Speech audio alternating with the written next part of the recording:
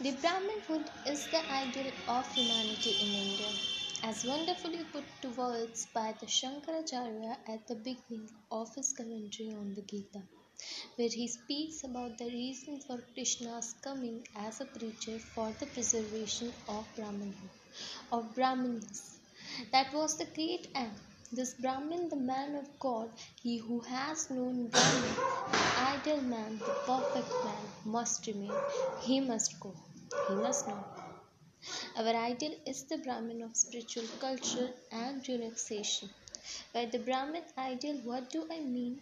I mean the ideal Brahminance, in which worldliness is altogether absent and true wisdom is abundantly present. That is the ideal of the Hindu race.